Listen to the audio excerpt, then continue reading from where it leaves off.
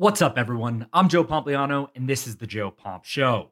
When it comes to Saudi Arabia and sports, all eyes are on the merger deal between the PGA Tour, DP World Tour, and Live Golf, especially with tour officials testifying before a U.S. Senate committee on Tuesday about the merger. But in the background, talks about a Saudi Arabian investment in professional tennis are brewing. And given the business models of the ATP and WTA, one that is similar to golf and sees many players in the professional ranks financially struggling to survive, an injection of Saudi billions could be a welcomed investment. So today's podcast will examine why professional tennis is likely of interest to the Saudi Arabian Public Investment Fund, and why the sport's economics make it a prime target for financial disruption. Let's get right into it.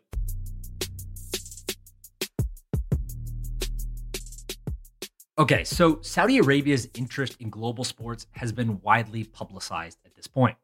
The country's state-controlled oil company, Aramco, produces more than 10 million barrels of crude oil per day, reporting a profit of $161 billion last year alone. To give you some context on just how much that is, that's $441 million in profit every single day that Aramco made last year, or $316,000 in profit every single minute of the entire year. It was the highest ever recorded annual profit by a publicly listed company in history. But with concerns about the future of fossil fuels, the country has been trying to diversify its economy and soften its image to the Western world. This has led Saudi's sovereign wealth fund, the Public Investment Fund, PIF, to invest billions in sports. A few examples are they purchased Newcastle United in the Premier League for $408 million. They agreed to a 10-year, $1 billion deal with the WWE that guarantees at least 2 events each year will be held in Saudi. They signed a 10-year deal with Formula One worth $650 million, which guarantees them the Saudi Arabian Grand Prix every single year. And their state-owned oil company, Aramco, the company we were just talking about, also signed a 10-year deal with Formula One worth $450 million. That's a sponsorship.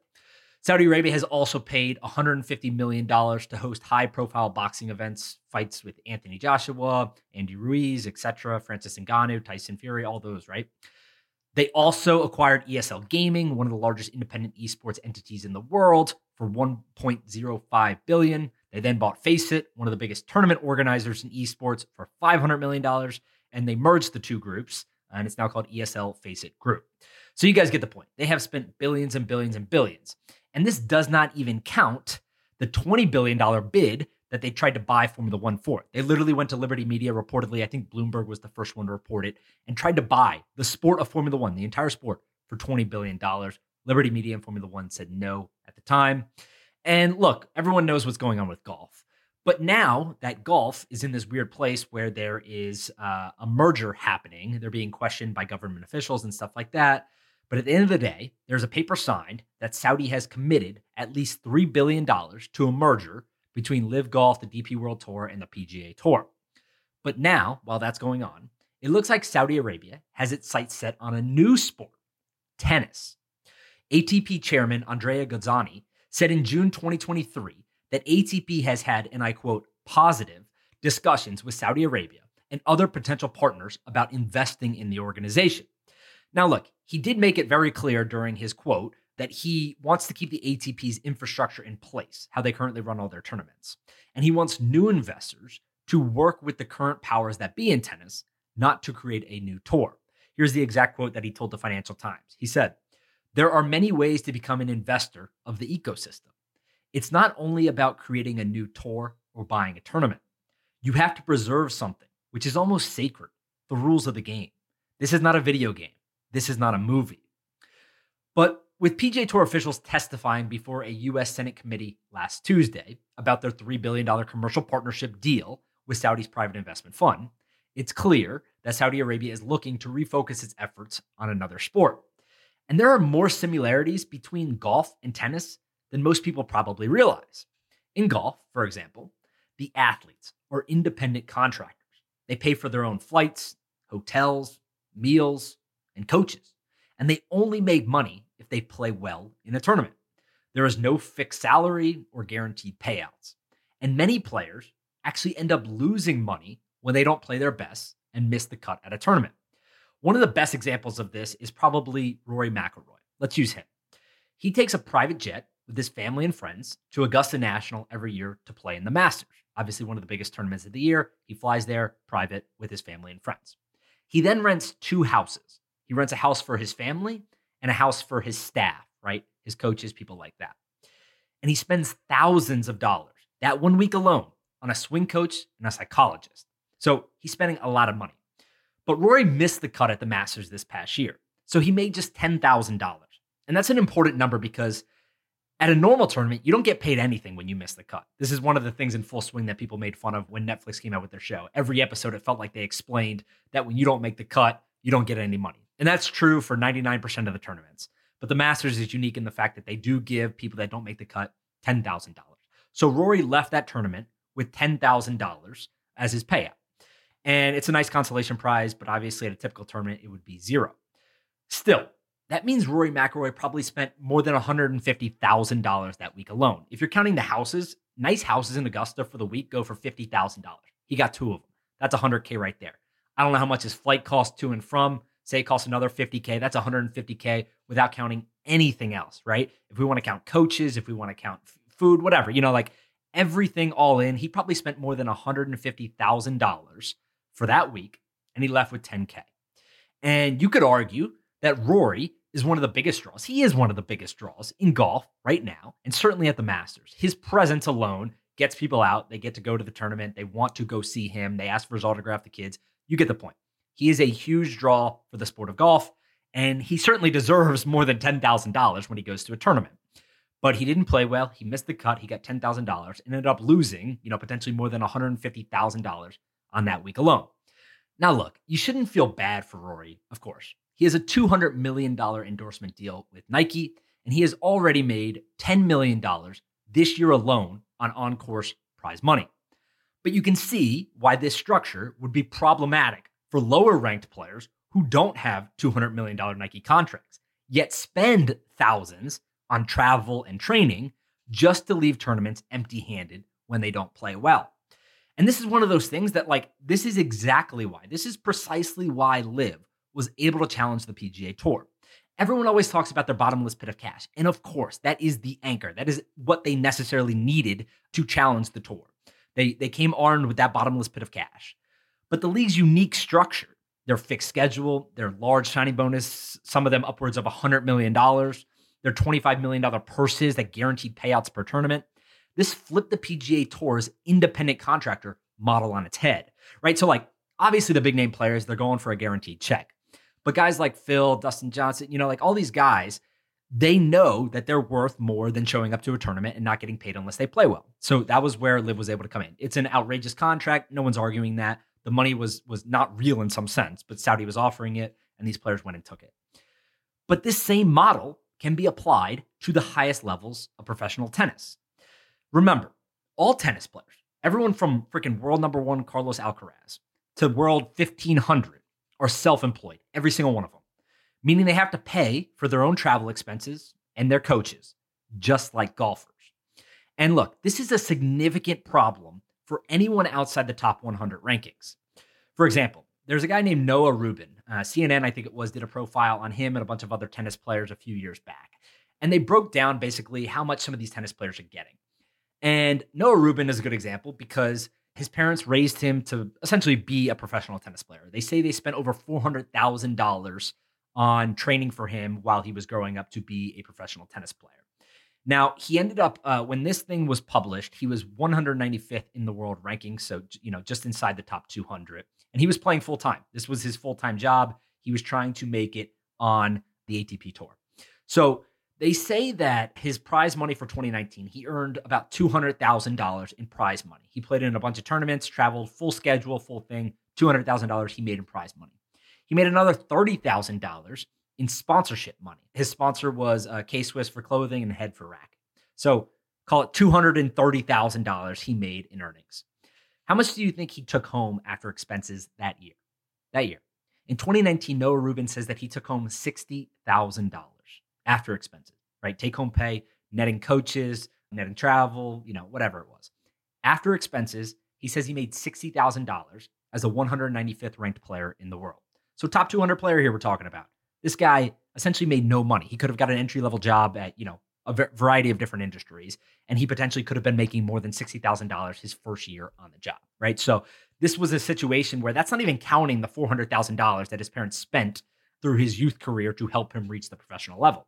And that's a top 200 player. When you venture even further out, and we're talking about, like 1,000 or top 1,500 players in the world, there's another example that I believe it was the Colt Tennis YouTube channel used, and it was someone named Abraham Asaba. So Abraham Asaba is actually now within like the top 500 or 600 on the different tour rankings. But at the time, Abraham was ranked 1,700th in 2019, the same time that this article came out. Abraham had a full-time job, right? So tennis was part-time. They had a full-time job in New York City at a hedge fund with a salary, entry-level salary of $61,000. The reason Abraham picked this job was because the hedge fund was allowing them to be flexible with his vacation days to travel to different tournaments. And Abraham walks you through essentially like what they were spending, they were spending on a typical tournament. So round trip flights, $700. Food average was $239 per tournament. Hotel, $429. Entry fee for the tournament, $40. So total expenses, if you add all those up, $1,400 Abraham was spending, give or take, every tournament that he went and played it. Now, these tournaments have a few caveats to them. The player, in this case Abraham, was always flying coach. Abraham typically shared a room with another player that was playing in the tournament. Abraham was eating as cheap of food as he could, cheap or fast food. And sometimes Abraham was given housing by the tournament if it is organized by basically like a tennis community or something like that. But that's not always common through these lower ranked tournaments. So Abraham at the end of the year basically said that he lost money. He lost money. Throughout the year, when you add up all of his expenses and the winnings, he actually only won between singles and doubles tournaments. He won just over $2,000 as the 1,700th ranked player in the world that year. He won $2,200. And when you add in all of his expenses, he lost over $20,000 as one of the lower ranked players in the world. So look, this is obviously an extreme example, but you get my point. Anywhere from, the top 100 outside of that, you're not making great money in tennis. It's a really tough sport. The expenses are high. You're independent contractor, so you're basically eating what you kill. And it's a really tough sport to make a living in unless you're one of the top, 20, 50, 60, 70 players in the world. And this is also the same reason why the world's best tennis players typically earn much more off the court via sponsors than they do on the court via prize money. If you just look at the top 10 highest paid tennis players from Forbes last year, you guys have seen these lists. They come out with them every single year. Roger Federer was the highest paid player last year. He made $90 million last year. How much of that came on the court? Zero.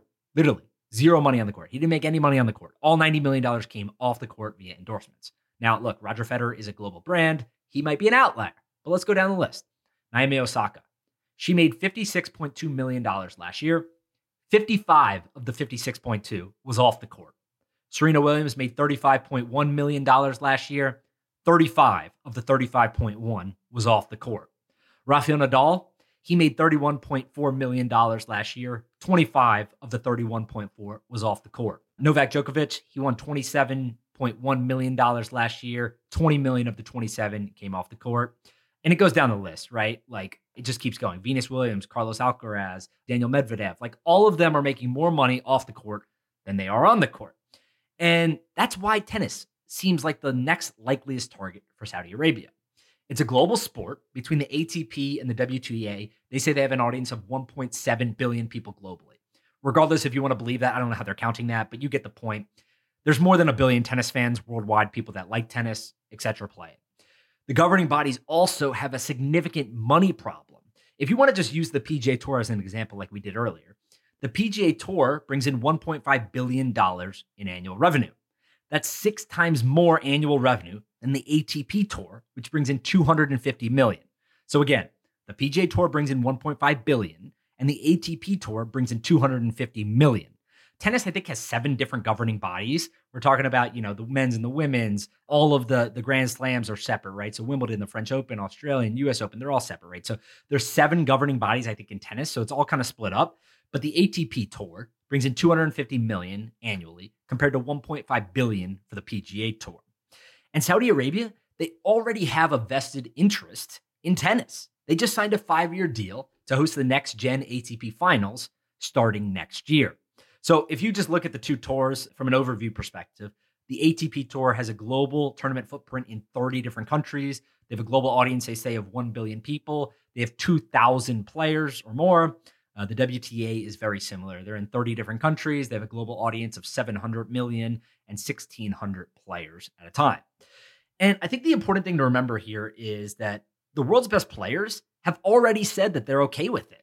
Men's world number one, and obviously the newest Wimbledon champion, Carlos Alcaraz, and women's number one, Iga Swiatek, have already said that they would be willing to play future tournaments in Saudi Arabia.